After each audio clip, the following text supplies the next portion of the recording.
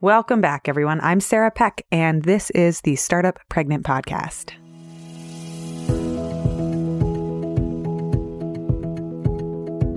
Did you know that your personality can influence not just how you react to the world, but also the success of how you work with other people and who you hire and more?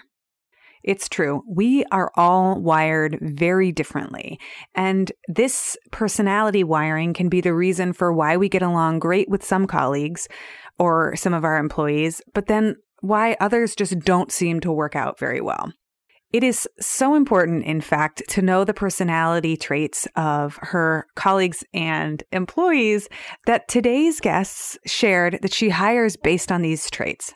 She even pitches companies differently based on her estimation of how they show up in the world. We are going to dig into all of this on today's episode.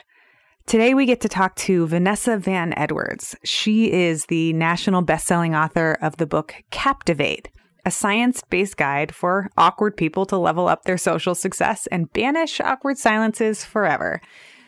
It was chosen by Apple as one of the most anticipated books of the year, and it's already been translated into 16 different languages. Her work has been featured on CNN, Forbes, and she is a monthly columnist for Entrepreneur magazine. Vanessa Van Edwards is the lead investigator and the founder of Science of People, which is a human behavior research lab. But let's dig into the story behind the story, which is what we get to do today. It's easy to look at somebody else's success and think, dang, that must have been so easy for them. Not true.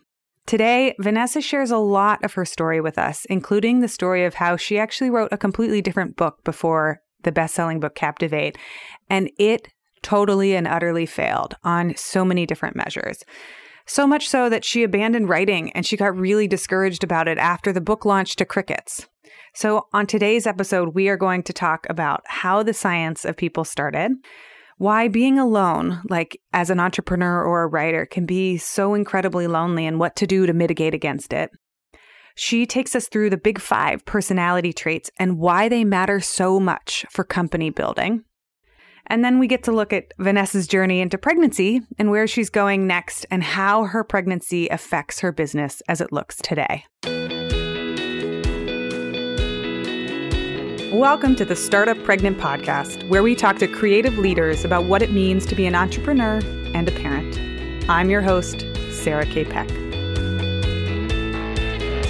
Before we jump into today's episode, I know that many of you know this year we have been running a 9-month mastermind for a small group of startup pregnant women. I wanted to tell you a little bit more about it and clue you in for how you can sign up for the next one if that's something you're interested in doing.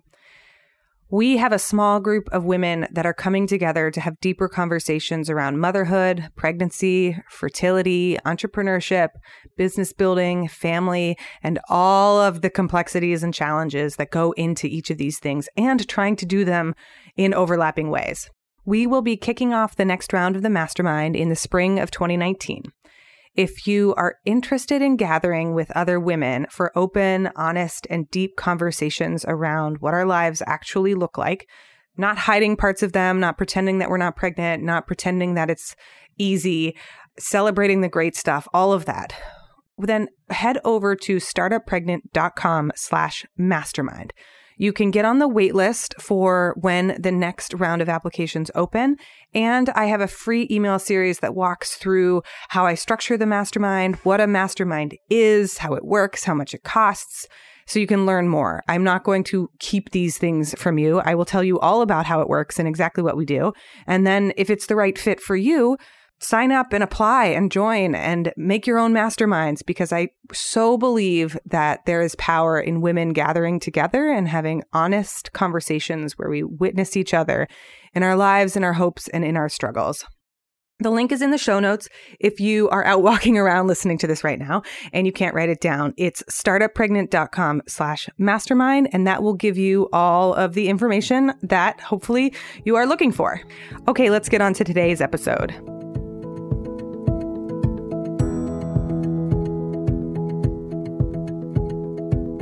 All right, everyone, I am so excited to have Vanessa Van Edwards joining us on the show. Vanessa, thank you for being here. Oh, I'm so excited to be here. So I want to start by, you started Science of People, and I want to start by asking you to tell us a little bit about your career background and the story of how Science of People came to be. Like, why did that company get started? Yes. So I call myself a behavioral investigator. I joke that it's sort of just an excuse for me to ask invasively personal questions for my own amusement, which might be the same for podcasts too. We get to ask kind of anything we want. Yeah. So basically in our lab, I try to figure out what makes people tick from a science perspective. I was a recovering awkward person, still am in recovery, I suppose. I'm always trying to understand kind of the science, the framework, how we're wired and how we can optimize it. I loved books like How to Win Friends and Influence People, that classic book. I read it and I was like, where is the research? Where's the science? I like formulas. I like blueprints. And so the lab is a way to try to add some frameworks and science behind the mystery that is being human. So were you a researcher before this company was born? And I'm really curious, like, when did you know that you had a business? Yeah.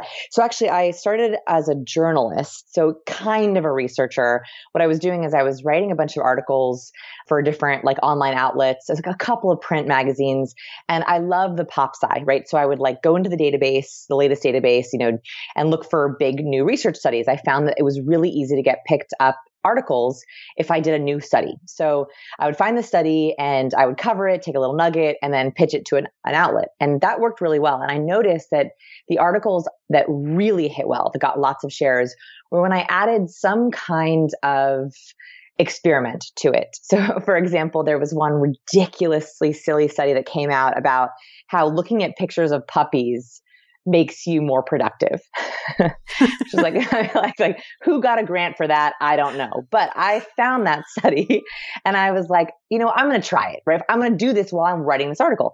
So I wrote the article about the study. And then I also was like, every time I got writer's block writing this article, I looked at a picture of a puppy and I kind of made it funny.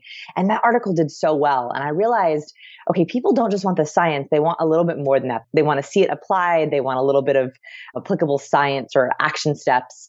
And so very slowly, I started doing bigger and bigger research to the point where I realized, wait a minute, I actually can make a business out of this by doing courses, by doing corporate trainings. And that's because people were asking me for it. So the bigger the research studies got and the more applicable they got, the more people would reach out and say, hey, do you have a book or do you have a system about with this? Or have you ever done this with this study? So it was a slow transition from being just a writer to actually being an experimenter.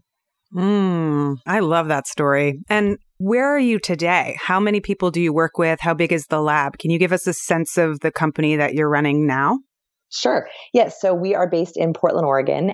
We have only 5 full-time employees. So I say only because we actually downsized a little bit recently. For our book launch, we were bigger. We were doing a bunch of big studies and then a ton of contractors. And I'm happy to talk about the transition from having 10 employees to having 5 employees and 5 contractors. Or actually more than that, maybe 10 contractors.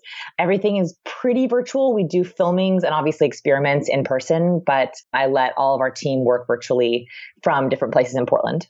Oh, I love knowing the size of a company and getting a picture of it. And I know the listeners do too. It's like, how did you get your company to where it is? Before we go into more of the stuff on companies, which I have a ton of questions to ask you, I also want to set the stage by telling people you have this best-selling book. It's all about the science of succeeding with people. It's called Captivate. I love the dedication. She writes, it's dedicated to anyone who has ever felt awkward in a social situation. So basically you wrote this book for me and probably 99% of humans. That either resonates with people or they're like, awkward, what's that? I'm like, you're not my person. You're not my person. Okay. We won't get each other. That's really funny. And for people, if you haven't read the book, she talks about how to make a great first impression, how to read people's faces, how to connect with people. And there's so much, I'm going to link this in the show notes. There's so many good YouTube videos explaining all of how to connect with people and what to ask. And I have geeked out on it for a long time.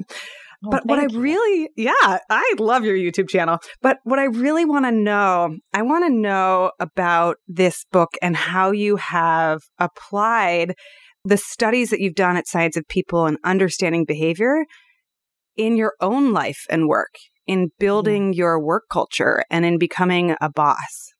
Yeah. How have you, go ahead. I've asked a million questions. Go ahead.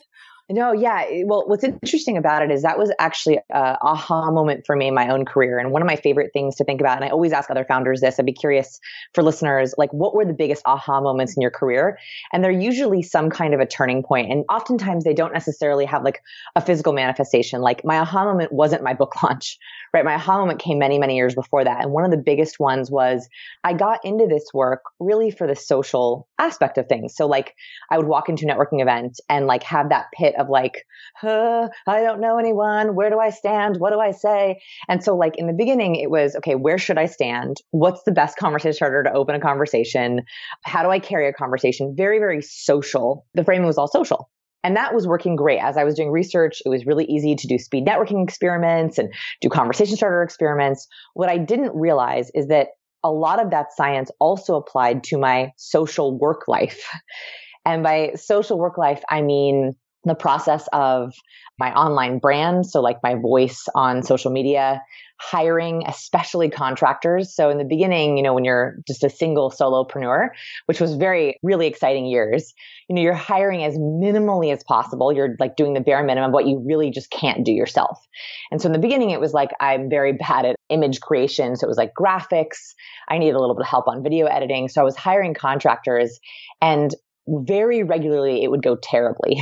Like very, very regularly, I would hire someone and either I couldn't find the right fit, or I would hire them and it would turn out very differently than I expected. And so my biggest aha moment was that everything that I was doing socially should and needed to be applied with everyone I was hiring. And so the biggest one was when I finally put it together that personality is not a nice to know, it's a need to know. So I've always liked those personality quizzes, like which Harry Potter house are you? And Myers-Briggs and Enneagram. I've always loved those personality tests. What I didn't realize is actually personality is an incredibly robust science. So the only personality science that's really backed by academia is the big five.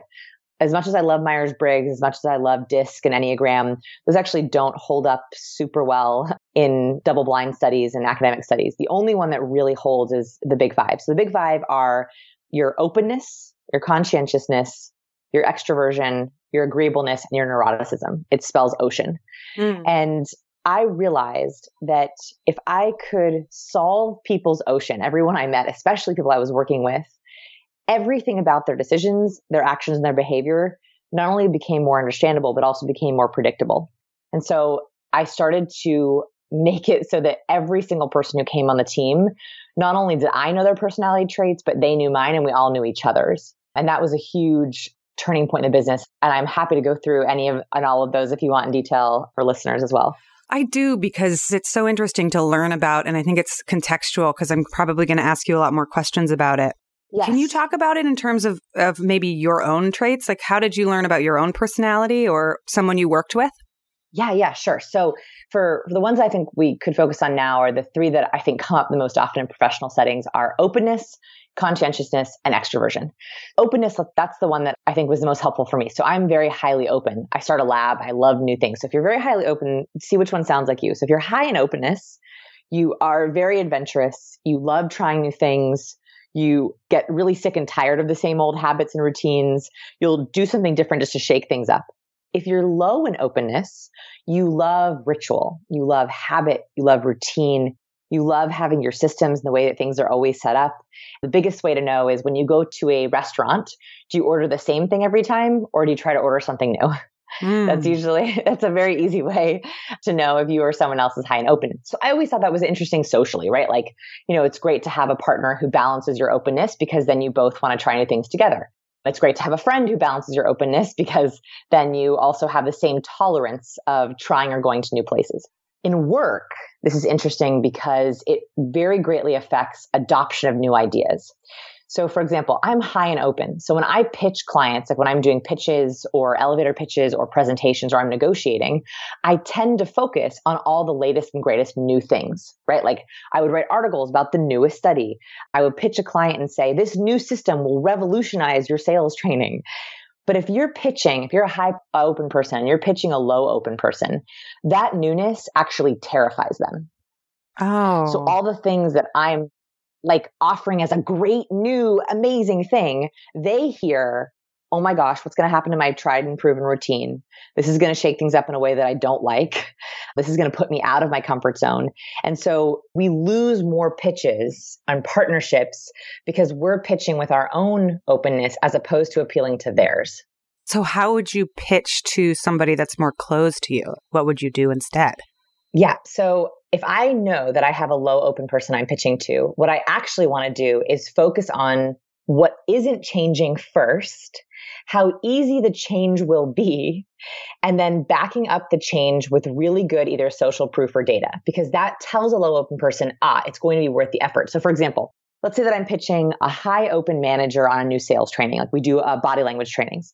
The way that you've been doing sales has been stagnant. I have a completely new way of looking at sales. It's from a nonverbal perspective. This is going to change these 3 different areas. We're going to fix all your stop gaps. We're going to fix all your boundaries. We're going to push all the ways that you've been struggling off the table.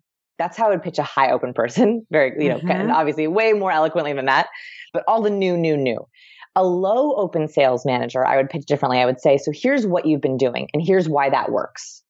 So here are all the things you've been doing and here's why it works. See these 3 things though, these 3 things don't work.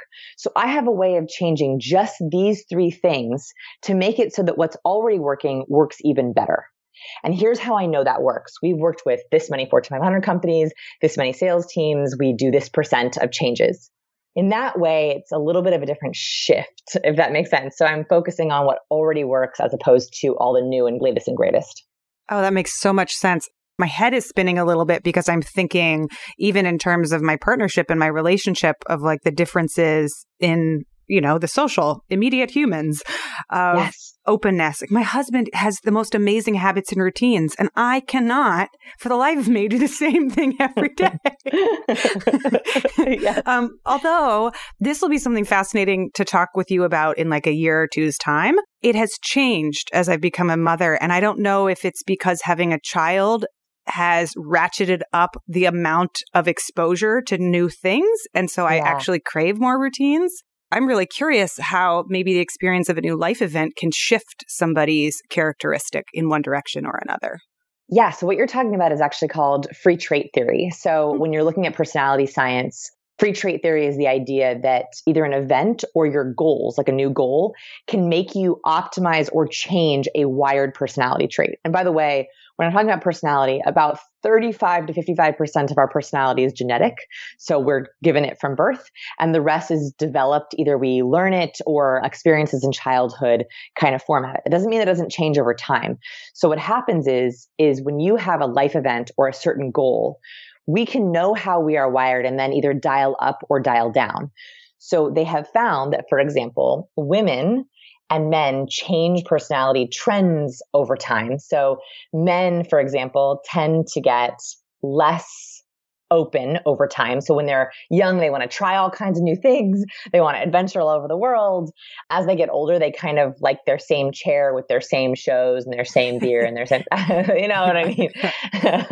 And women tend to get more extroverted over time because they find their voice, they find themselves. They usually become more competent in their careers or their raising of their children. And so absolutely, it's the case that a major life event would allow you to free up some of your traits to dial them up or dial them down. Oh, so interesting. Okay, so that was ocean. And then you had 2 others that you were going to share. Okay. So I think the other 2 that are important, extroversion, I call it the popular girl of personality. Like everyone's talking about extroversion, introversion. So most people are actually ambiverts. We did a huge study in our lab on ambiversion. And ambiversion is when you've never quite felt like extrovert, introvert fits you, and you tend to flip into one or the other based on who you're around and where you are. So around your people, you can be highly extroverted. Around people who are toxic or push your boundaries, you close up and shut down. Also, ambiverts typically need a little bit of recharge time before socializing. They can be very extroverted, but they have to have either recharge time or buffer time. So most people are ambiverts. And this is really important for your professional relationships. On my team, especially, for example, I have a team member who is much more introverted than I am. I'm a high ambivert, so I'm close to extrovert, but not 100%, where she is much more introverted. When I throw something at her, like I call her without warning her, or I like want to brainstorm on the spot, it throws her into a little bit of a panic. And so no matter what we're talking about, even if it's something she's really comfortable with, because she hasn't had the prep time to think through it, it's very, very hard to have an open brainstorm session. So I have learned with her that if I want to brainstorm or have any kind of creative back and forth, I should email her ahead of time, kind of all the questions, all the things I'm thinking, ask her how long she wants to process it. And then we schedule a meeting for that, next few days or next week. That way I'm trying to honor her level of people exposure and not confusing that with the creative process or the brainstorming process. A lot of people think that like extroverts love to pop by people's offices, or call people without warning. And for introverts or low ambiverts, that's really difficult and it makes them feel less competent, even though that has nothing to do with it, but it's the people aspect that changes them. One of the things we did in our office when I was working at a startup a few years ago, our CEO was like probably off the charts extroverted. We ended up picking one day of the week. It was Wednesday. And we said, you need to do all of your press and like meetings and stuff and just be out of the office the whole day. Like you just need to be like, go. He would sit in a coffee shop. People just keep coming. He would have like a 9, 9:45, 10:15. He would have meetings all day and he was tickled pink. Like he loved it. He could talk to everybody all day long. And the rest of us got a day off and we got to get work done and like think and be uninterrupted for 12 hours. And it was this accidental strategy of coping with each other's personalities in a really successful way. That's amazing. And what's the third one? Go ahead. Yeah. So the third one is conscientiousness. So conscientiousness is if you're very high in conscientiousness, and this is me, you love to-do lists, you love alphabetizing, you love details, you're very systems thinking. I like to joke that like I get an adrenaline rush from alphabetizing things. Like I put things on my to-do list just for the pleasure of checking them off. You know what I mean? Like that is my conscientiousness. I love my to-do list. It thrills me. If you are low in conscientiousness, you're a big idea person. You don't want to get bogged down in the details. You're much more about big ideas, taking a step back. You are much prefer to go with the flow, be more spontaneous. And the best way to know the difference is high conscientious people love calls and meetings with agendas. And they want to stick to that agenda. Whereas low conscientious people feel like, an agenda that's just going to stifle us. That's going to not help us be creative. And they often get off agenda and have no problem with it. So those are two very, very different kinds of people. And so if you are thinking about hiring someone, it is incredibly, incredibly important to make sure that they either are balancing or they're the opposite of your conscientiousness because you're hiring them for that purpose. Like, for example, if you're a low conscientious person, your assistant should be very high conscientious because they are stepping up in the area where you are not detail oriented. If you are working with someone who's a partner where they need to balance you, where you can't be struggling or fighting on the conscientiousness, they should match you. And so this is something that I learned the hard way, where most people come across as pretty high conscientious in the interview process. Right? Like when you're interviewing for a job, you send proposals out, you pick up the phone on time, right? You're very on it. But then when it actually comes to the actual work, you might have a totally different system. So it's really important to talk to people about, do you like agendas? Do you like details? How long is your to-do list? Do you have a daily to-do list, a weekly to-do list, or a monthly to-do list? Like asking them those very specific questions is going to give you an idea if they are your balance or if they're your match. Oh, that's so interesting.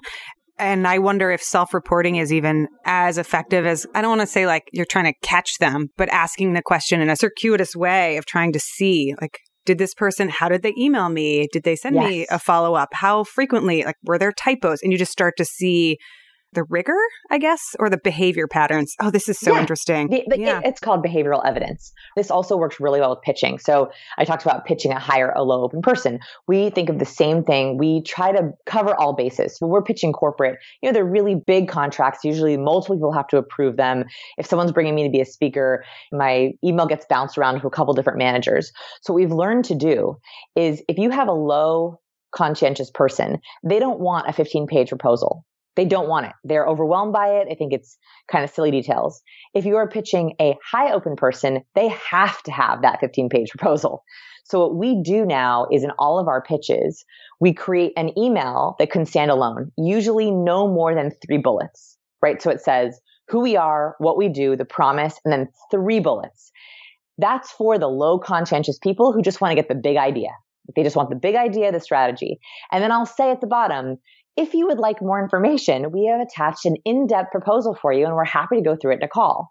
The high conscientious people love that proposal, but we give them the choice to look at whichever they prefer, so that when they forward my email on, they're not removing a portion of it that is going to mismatch the person that we're pitching. Because it happens a lot where we have a really low conscientious person up front who's just gathering ideas, and they forward my email onto the boss or onto the hiring person.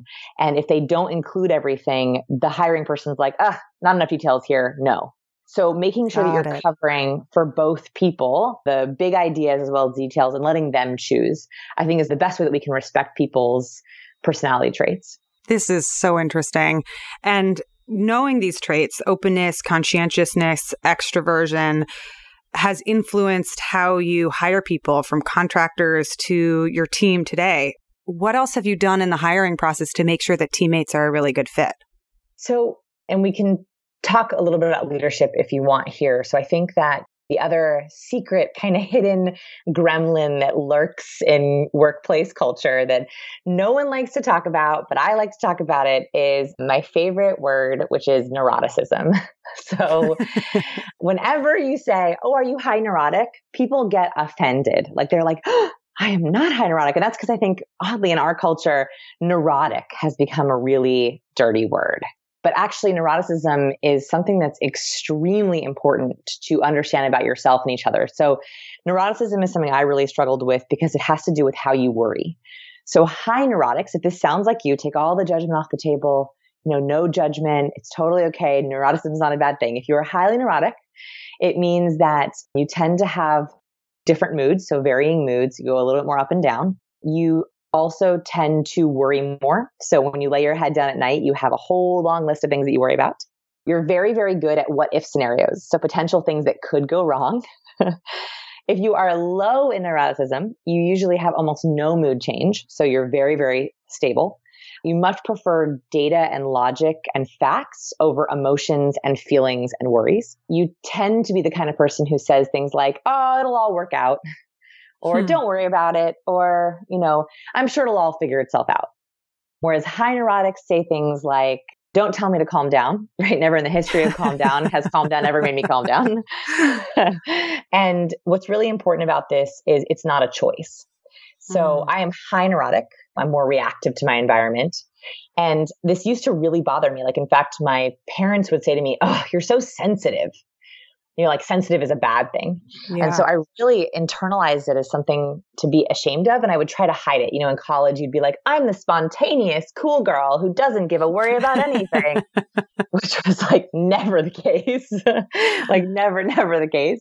And so what I realized was, as I dug into the research, is that neuroticism is not only genetic, but it affects how our chemicals are in our body. So without going like too crazy deep into the science, and please stop me if this is boring, but serotonin is what keeps us calm. So serotonin is this wonderful chemical of belonging, keeps us calm, keeps us like, okay, we're okay. It's the chemical of belonging. When we feel like we really belong somewhere, serotonin is usually coursing through our bodies. So neurotics produce less serotonin and produce it more slowly than low neurotics. Meaning, if you were to be at the office and get a really bad email, right? A client's leaving, you see a really bad testimonial or review on your website, your adrenaline spikes, your cortisol spikes, your heart rate pumps, you're like, oh my God, this is terrible. Low neurotics will very quickly produce serotonin, which will calm down their cortisol, calm down their adrenaline, and they'll go, okay, what do I need to do next? Okay, first I need to contact this client. Second, I need to get this review off my website. Third, they immediately are kind of able to go into solution mode. And that serotonin is working with them to keep them calm. Whereas high neurotics, we carry a long version of the serotonin transport gene, which means we cannot produce it as fast. So when we get that bad email, we are upset for longer. We cannot move on as quickly because we do not have the chemical to help us stay calm and combat the cortisol and the adrenaline. So while our team is calming down and moving on, we're still stewing. We're still like, oh my God, what am I going to do? What am I going to do? This is going to be horrible. We cry, we get upset. And that's because physically, we do not have the chemical we need to keep us calm. It just takes us a little bit longer. When I learned that, I was like, oh, I get it. So what I encourage people to think about here as leaders with hiring is to think about how you worry. When you worry, do you worry out loud? Do you want to seek people out? Do you want to brainstorm with them and vent? Or do you worry alone? Are you the kind of person who shuts down, wants to be totally quiet, wants to internalize, wants to journal, wants to be by yourself? It's very important to have people who respect that for you. Because if you don't, you're going to be constantly in a state of cortisol and adrenaline. I'm like stumbling over my words because I'm taking it all in before I can even ask you the next question. This is amazing. We have such geeks who listen to this podcast. Like the people who listen they just love it. So as do I. So this is really a great level of detail. There's a couple of questions I want to ask you. First, I want to ask you about, I don't know this story as well, but you mentioned in our pre-interview about the failure of your first book and that it's linked to neuroticism and worry. Can you tell that story? Sure. Yeah. I love and hate telling the story. Okay. With any failure, I find that really terrible memories become a little less terrible every time you tell them. So in pre-interviews, I always tell people to ask me, even though I'm always like, why did I do that? Because it always does make it a little better. So I mean, sorry, not sorry. Keep going. Exactly. Yes, exactly. I also hope that it really helps people who've had their own failure stories. It's said that 82% of people have a book in them. They want to write a book. I think that that's probably true, some lurking in each of us. And that was definitely true for me because I was always writing. It was a big dream come true to get published and, have this amazing title, author, next to my name, right? That sounded so great. So got a great book deal with a major publisher and was so excited about it and wrote the book that I think I was supposed to write, which was a big part of the problem. My publisher was very specific on what they wanted from me. And I, as a people pleaser, totally tried to match it. The book came out and I thought my life would just change and everything would be amazing and my business would take off and nothing happened. Like literally no one bought it. Nothing happened. It just didn't move. It didn't sell. No one read it. I mean, it was the most devastating experience because it felt like I had worked so hard at this. It was this huge dream and it ended up being a little bit of a nightmare. What happened was it turns out that my publisher had actually used a stock image and there was a similar book in the same demographic that had come out a year earlier with the exact same cover. Oh no. Yeah, it was like horrible. And so I was on a podcast and the interviewer was like, I noticed you have the same exact cover as this competitive book that came out a year ago, but that book was better. I mean, it was just a nightmare. And so it was one of those things where for probably 6 months to a year, I just doubted everything. Like I couldn't work on my business anymore. Had no desire to write, stopped writing completely, ended all of my contracts, all of my magazines and outlets. Just thought, maybe I'm just gonna, I actually was thinking about becoming a police officer like that. I was like, maybe I'll take this and just totally change careers and I'll never write again. That's how bad it was. And I think that as a neurotic, what was happening in my body was this really, really bad downward spiral. And I've now since read about this chemically, that when you have a bad event that happens, it can trigger this very, very bad chemical spiral in your body. So you begin to produce cortisol and adrenaline, which inhibits your metabolism. You stop doing all the things you once enjoyed. I stopped working out. I stopped writing. I stopped seeing friends because I was also horribly embarrassed. Right? Like I was so embarrassed about this book and all my well-meaning friends were like, how did the book launch go? And I'd have to be like, it went horribly. And so I stopped seeing friends. So I was getting all this cortisol and none of my endorphin inputs. So no oxytocin, the chemical of connection, no working out, no endorphins, no dopamine, no pleasure. And so it was this really, really bad downward spiral. And if this resonates with you at all, I really, really recommend the book, The Upward Spiral by Alex Korb. He talks about how to use neuroscience to cure depression. And I realized that that's exactly what happened is this really bad event triggered every wrong chemical in my body. And I was making it worse by withdrawing from life. And it took a really long time to begin to get back and try again. And that was in 2011. So I was going share to that. ask when Yeah. that was. Yeah. Yeah. Okay. 2011. I think that actually the way that I got out of it, crazy timings. The book came out in August of 2011 and I was getting married in July of 2012. So from August of 2011 to probably March of 2012, I was like out for the count, right? Like Yeah. I was just like, I can't. And the one thing I had was this wedding, and the book and the wedding had nothing to do with each other. Thank goodness, right? Like nothing to do with each other. And I had all these friends and family who were obviously, they already had the save the date. The save the date went out, thank goodness, before the book launch went out. And I think that in a way, my marriage and the wedding and having all these people fly into Portland and support me made me realize, oh, there's more than this. It's not just about the book. So thank God that timing happened, because I think that after I got married is when things finally started to get a little bit better, where I was able to trigger that upward spiral back up again. Mm-hmm. Having an event and having a project that's unrelated to what you were working on and having people around. What did you do after the wedding? Were there other steps? Did you start writing again? How did you get back into it? I could only write if it wasn't about anything the book was about. So the book was actually, it was for youth and parents. It was like the science behind parenting and youth. Oddly enough, I was writing it from a youth perspective. Kind of funny that I'm now becoming a parent. Believe me, the irony is not lost on me. And so I couldn't write about any of those topics, but I could write about other things. So I started creative writing. I don't do creative writing now, but I was creative writing just to get that back. I started to do more masterminds. So reach out to people who I found very inspiring and supportive. That was really helpful instead of working so much alone. As a writer, as an entrepreneur, we can be alone a lot.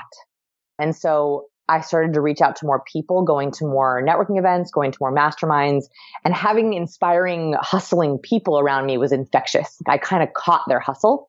I caught their heart. I caught their excitement. And that really helped trigger my own feeling of like, oh yeah, I like hustling. I like starting a business. Maybe if I do this differently this time, it will be different. And it was. And then what year did the Science of People, the People Lab start? So Science of People started in 2012. Yep. Yes, exactly. Isn't that interesting? So 2012 was when I finally started doing the journalists. I reached back out to a couple of the editors that I had liked working with and said, hey, I'm doing a little bit of a different niche. I'm writing a little differently. I would like to write about science, if that's okay. I pitched a couple articles, and that's when all that started to happen in the second half of 2012, founded the company. And I'm very grateful for that failure because it let me reset. And it was a horrible way to reset, but it let me take a step back and completely start fresh. And I literally got to start with a new name. I mean, I remember my husband saying to me, do you want to take my name? Do you want to keep your maiden name? And I remember so clearly being like, I need a complete reset. Like I need a different name than the person who wrote that first book because it wasn't even me. And so I literally got to start fresh with a new company and a new name and reset completely from the beginning. That's so cool. And then you've been running this lab for 5 or 6 years now. And the book Captivate came out in 2017. Yeah, 2017. Yeah, exactly. And I said I was never going to write a book again. I was like, I'm never doing that. I'm never doing that again. And I was speaking at a conference. I don't know if you know this conference called World Domination Summit in Portland, Oregon. I did a main stage talk on neuroticism. So I was talking about neuroticism, talking a little about body language. And my now editor who works at Penguin Random House, Nikki Papadopoulos, came up to me backstage and she said, I want to publish your book. And this was in 2015. And I was like, not again. Wow. And she convinced me. She emailed me. She's like, we will write the book that you've always wanted to write. She's like, it'll be your voice. You will write exactly what you wanted. And she was right. And I believed her. And this time, this book completely changed my business. And so I think that I had to write the first book and it had to fail for me to write the book that I always wanted to write that actually is helping people. And this book became a big bestseller, yeah? And it's with Penguin Random House?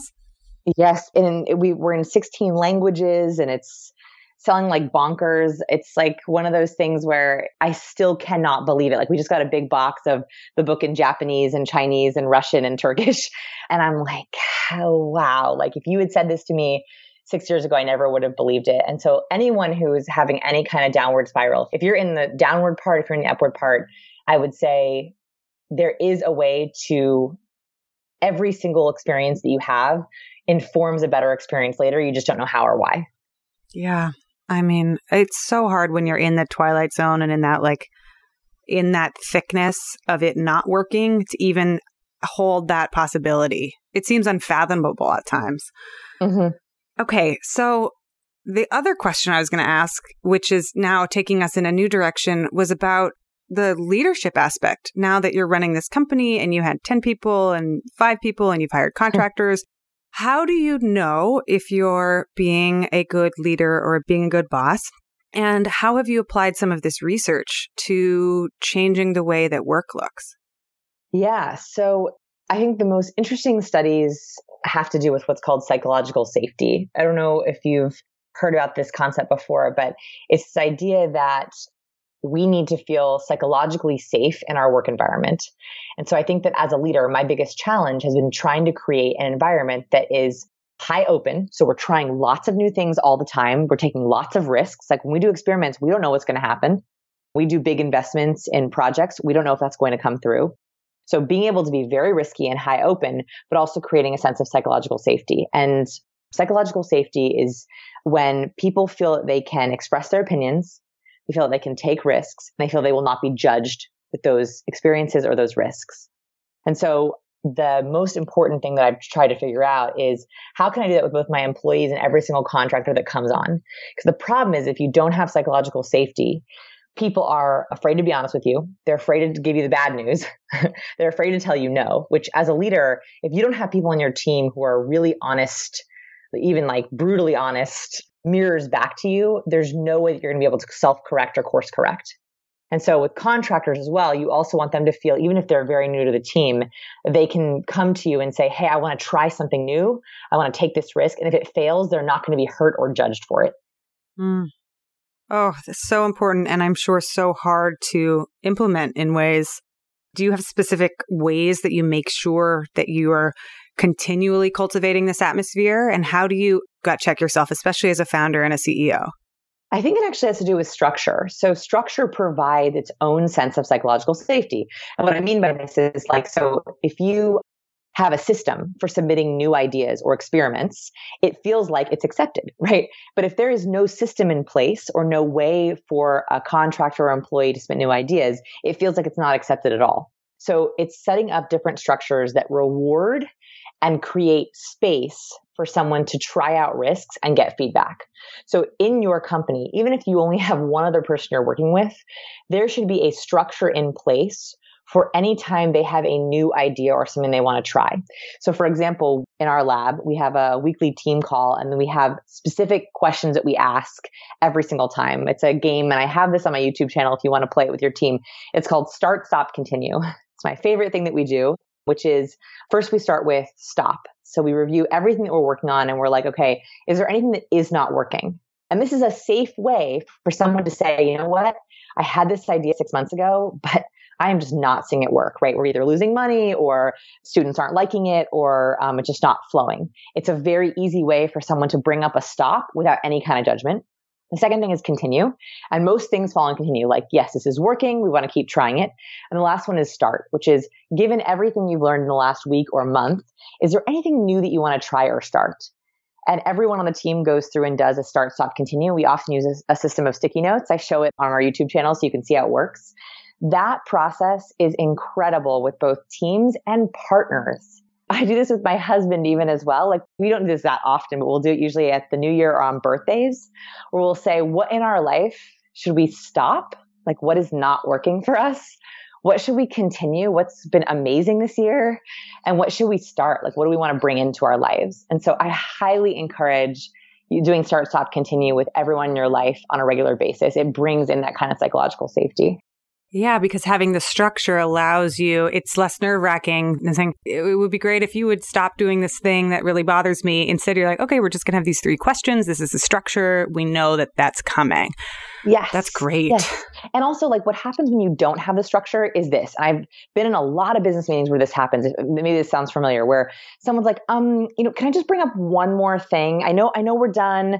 I'm sorry, just really quickly, right? And they begin to apologize to sneak in this one thing that they've been thinking about for weeks, but they've been afraid to bring it up. Yes. This reminds me of an exercise I learned called red hat, black hat. And you go around the table and the first thing you do is everybody comes up with something positive. You know, someone presents a new idea and everyone puts the black hat on and they say, what I really like is this. And every single person has to come up with an idea. And for introverts and extroverts, you can give people space to brainstorm and think and write it down and then share. And then you put the red hat on. If you're like default positive, you have to come up with both. You have to come up with something bad about the idea. And it also takes, like, instead of the people who are like always the curmudgeons, you're like, no, everyone has to, like, that one's, they're always pointing out something wrong with this. It kind of brings it all like to an equal level. It's a really fun way. I like getting feedback. And it forces you, it's like, I can't think of anything positive about this. It's like, think. Like, there's got to be one thing. Sarah, we should do a YouTube video on red hat, black hat. That's so good. Oh, okay, we'll do it. Okay, so I don't mean to like surprise everyone listening, but Vanessa is also pregnant while we're recording this. And I can't not get to that as a topic while we're doing this interview. So tell us about your parenting journey and how you got here and where you're at today at the time of this recording. Sure. So I'm 34 weeks pregnant. So 8.5 months pregnant. Damn, girl. I have to say that. I'm like real pregnant, pregnant. So I like to say this is the part of the pregnancy. I've done this every month. This is the part of the pregnancy where my nipples feel like they're taking over the world. That's one thing that's happening. They are expanding faster than every business that I've ever grown. It's really amazing. I wish I could learn from their growth patterns. Second, it feels like everything is a workout. Washing my hair is a workout. Getting in and out of bed is a workout.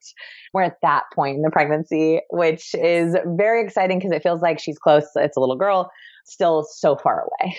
That's where we're at in the pregnancy now.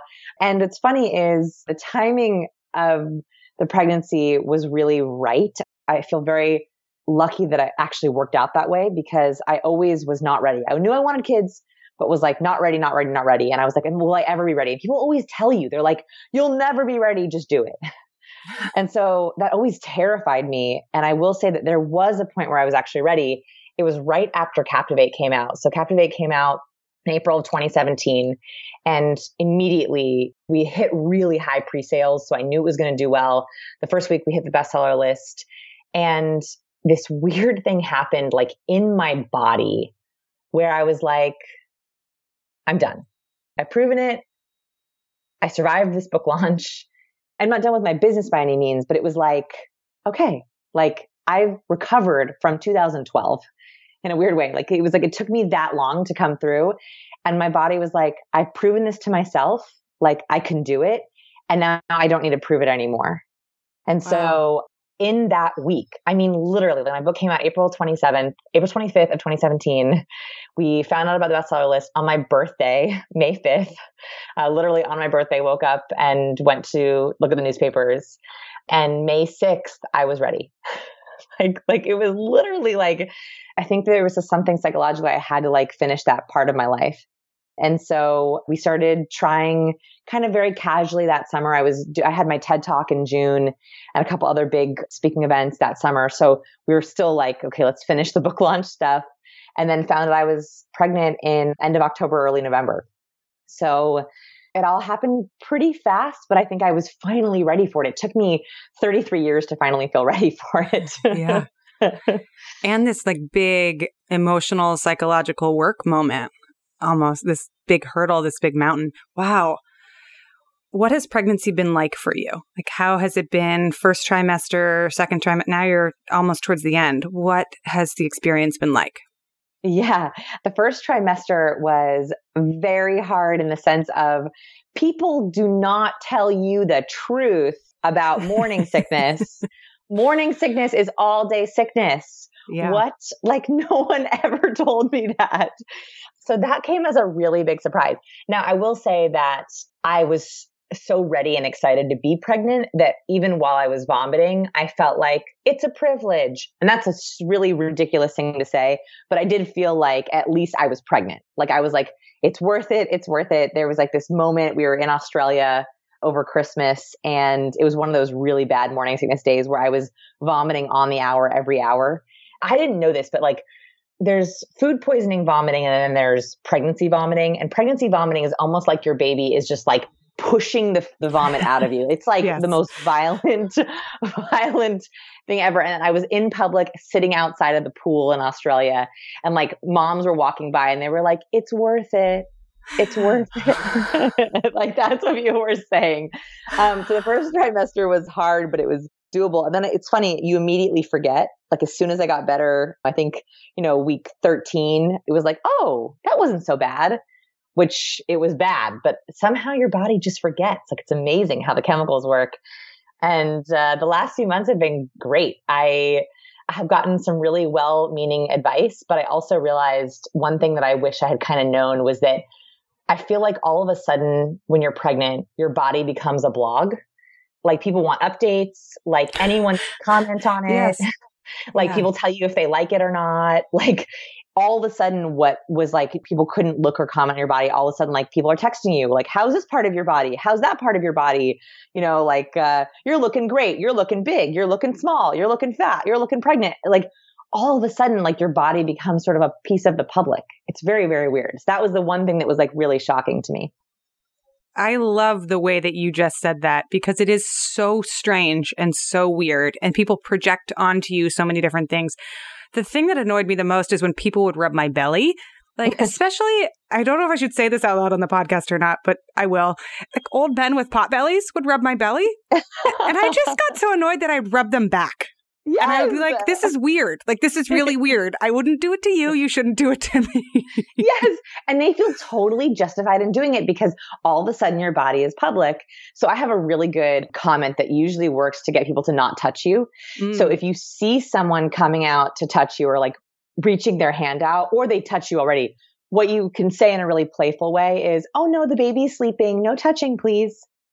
Oh, I love and that usually works, like especially for old men or like well-meaning grandmas. When you say, oh no, the baby's sleeping, no touching, right? Like they kind of laugh and they get it. So like that's what I say whenever I see someone reaching out. Oh, the baby's sleeping, the baby's sleeping. They kind of get it and they don't touch you. That's a good one. Yeah, it's really easy. Yeah. Oh, that's great. So how are you navigating this as a founder and with multiple employees? And talk to me about whether or not you're taking maternity leave or parental leave and what has changed in running the business because of this. I love listening to your podcast because I think that a lot of fellow founders struggle with this. One of the harder parts of pregnancy has actually been the pressure as a founder with my employees and my teammates. Not that they are putting pressure on me. They are not putting pressure on me at all. It's the pressure I am putting on myself to be some kind of a role model for my other employees. And that has been really, really hard. So, because I just don't know if there's a right answer. Like I think to myself, okay, like I want to show my team that I'm still there for them, right? I want to make sure that they know that I'm not going to abandon them.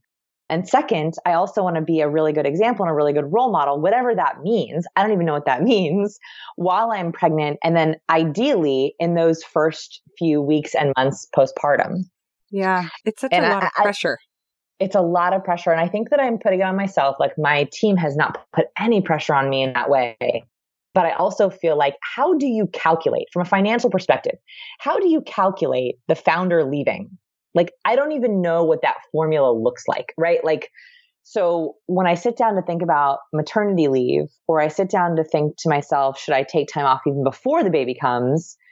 How do you financially calculate that with your bottom line? Like, is there a formula for that, right? Like if I don't do speaking events for 6 months or 3 months, or I do speaking events, but I don't do podcast interviews, like how do you calculate absence? And that's, I think, that the place where I'm at right now, which is trying to put a number on something that is very, very hard to quantify. And you're quantifying it because you want to understand how much time to take away or the hit on the bottom line. Like, what's the benefit of quantifying it? Yeah, exactly those two things. So it's one is what needs to be put in place to cover me from a financial perspective or a task perspective. Like, is it hiring someone to replace me? Is it adding more hours for our contractors? Is it putting things on hold temporarily? Can we afford to do that? And then second is what will the impact on the bottom line be for the entire year or even the next year? So that we know to either reduce our expenditures or try to increase revenue. That's a really hard calculation because we're totally guessing. So my guess is, and I don't know if this is true, is I sat down for the first 5 months of the pregnancy. So right when I found out, all the way up until like 6 months. And I looked at my to-do list and I categorized them into 3 different buckets. So one is anything on my to-do list I could outsource, got an O next to it. So I use Productivity Planner. Have you ever heard of that planner before? No. Mm-mm. It's a great Writing little... it down. Yeah, it's fantastic, especially for this kind of planning, because I usually use like Asana, which is like an online one, but I find that the writing one is very helpful for tracking, especially when we're talking about pregnancy. So Productivity Planner, what they have, your 5 most important tasks of the day, and then you predict how long it will take you. You track how long it actually took you, and then you see the difference. So it's very helpful for gauging really how long something will take you. So for example, if I look at my to-do list from yesterday, I had emails and I predicted 3. It actually took 5. By 3, I mean, they use the Pomodoro technique. So it's 25-minute tomatoes. Yeah, you block off. So I thought it would take me 3 tomatoes. It actually took me 5 tomatoes. I was going to parse some research that I had to do. I thought that would take me 3. It took me 2. So you calculate how long things are actually going to take. So then at the end of the week, I would look through my to-do list and write an O next to anything on my to-do list I could have outsourced. So anything that I could have outsourced to someone else got an O next to it. Anything that I could have done ahead of time got an A next to it. So that meant like I could have gotten this done ahead of time. I didn't have to do this week. And then the last one was I have to do it and I have to do it. I had no choice. I had to do it right then and there. Mm-hmm. That allowed me to actually get pretty accurate at what the business would be missing if I stepped out for a week, for a month, for 2 months, and what I could get ahead on and what I could outsource. I think I have about 70% of my work done through December. From July through December, all the podcasts, all the videos, all the articles, all the newsletters are done. But there is about 30% I will still have to do. I just will have to fit that in flexibly. So I don't think I'll be taking an official maternity leave, but it's that 30% is pretty flexible. That makes sense. I don't know if that makes sense. It makes a ton of sense. And I always find this so interesting. And I'm so glad that you came on the show now at the stage you are in your pregnancy, because something that I think is like a missed opportunity in business is getting this data in the first place. Like your pregnancy is a big research project, because how many founders calculate and know what their bottom line is? Like they don't. And it actually might take a leave for us to start to quantify and systematize and figure out. And you having that information, while you may, and you might not, this is what's going to be cool to see in the next year or two. It may have a hit on your bottom line. It may not. And it may be really interesting to see how you adjust the work that you do and you think about what's important. I mean, these are questions that are like at the heart of Startup Pregnant right now. Just what are the opportunities that we're not even seeing in having pregnant women and founders and women, right, at the helm and making decisions in a different way? Like, I think it's just a cool research project. 100%. I feel like I understand my business now better than I ever have before because I've actually looked at it. So it was such a gift to be able to have a reason to track. If you had told me not pregnant that I had to do all that tracking, I would have looked at you and been like, why?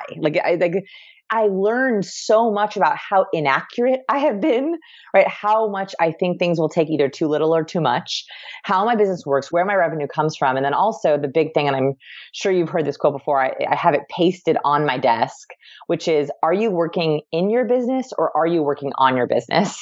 Love that quote. Pregnancy has an amazing way of forcing you to work on your business as you get ready to leave or not. And so for the first time in my life, I think for the last 8 months, I'm finally working on my business. And that's been a great gift of pregnancy.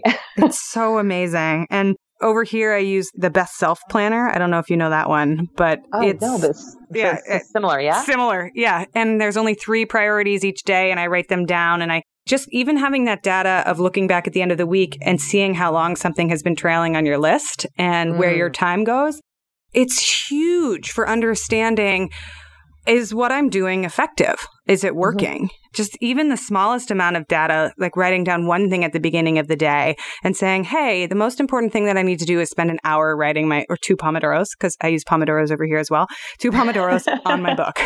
And I recently bumped them up to 40 minutes because I found the beep in the middle of the writing process so frustrating. But yeah, it's like those little tiny tweaks have given me more freedom and productivity and insight in my business than anything, really. I would say the best prenatal that you can give your business is tracking your tasks and getting the data and then doing start, stop, continue.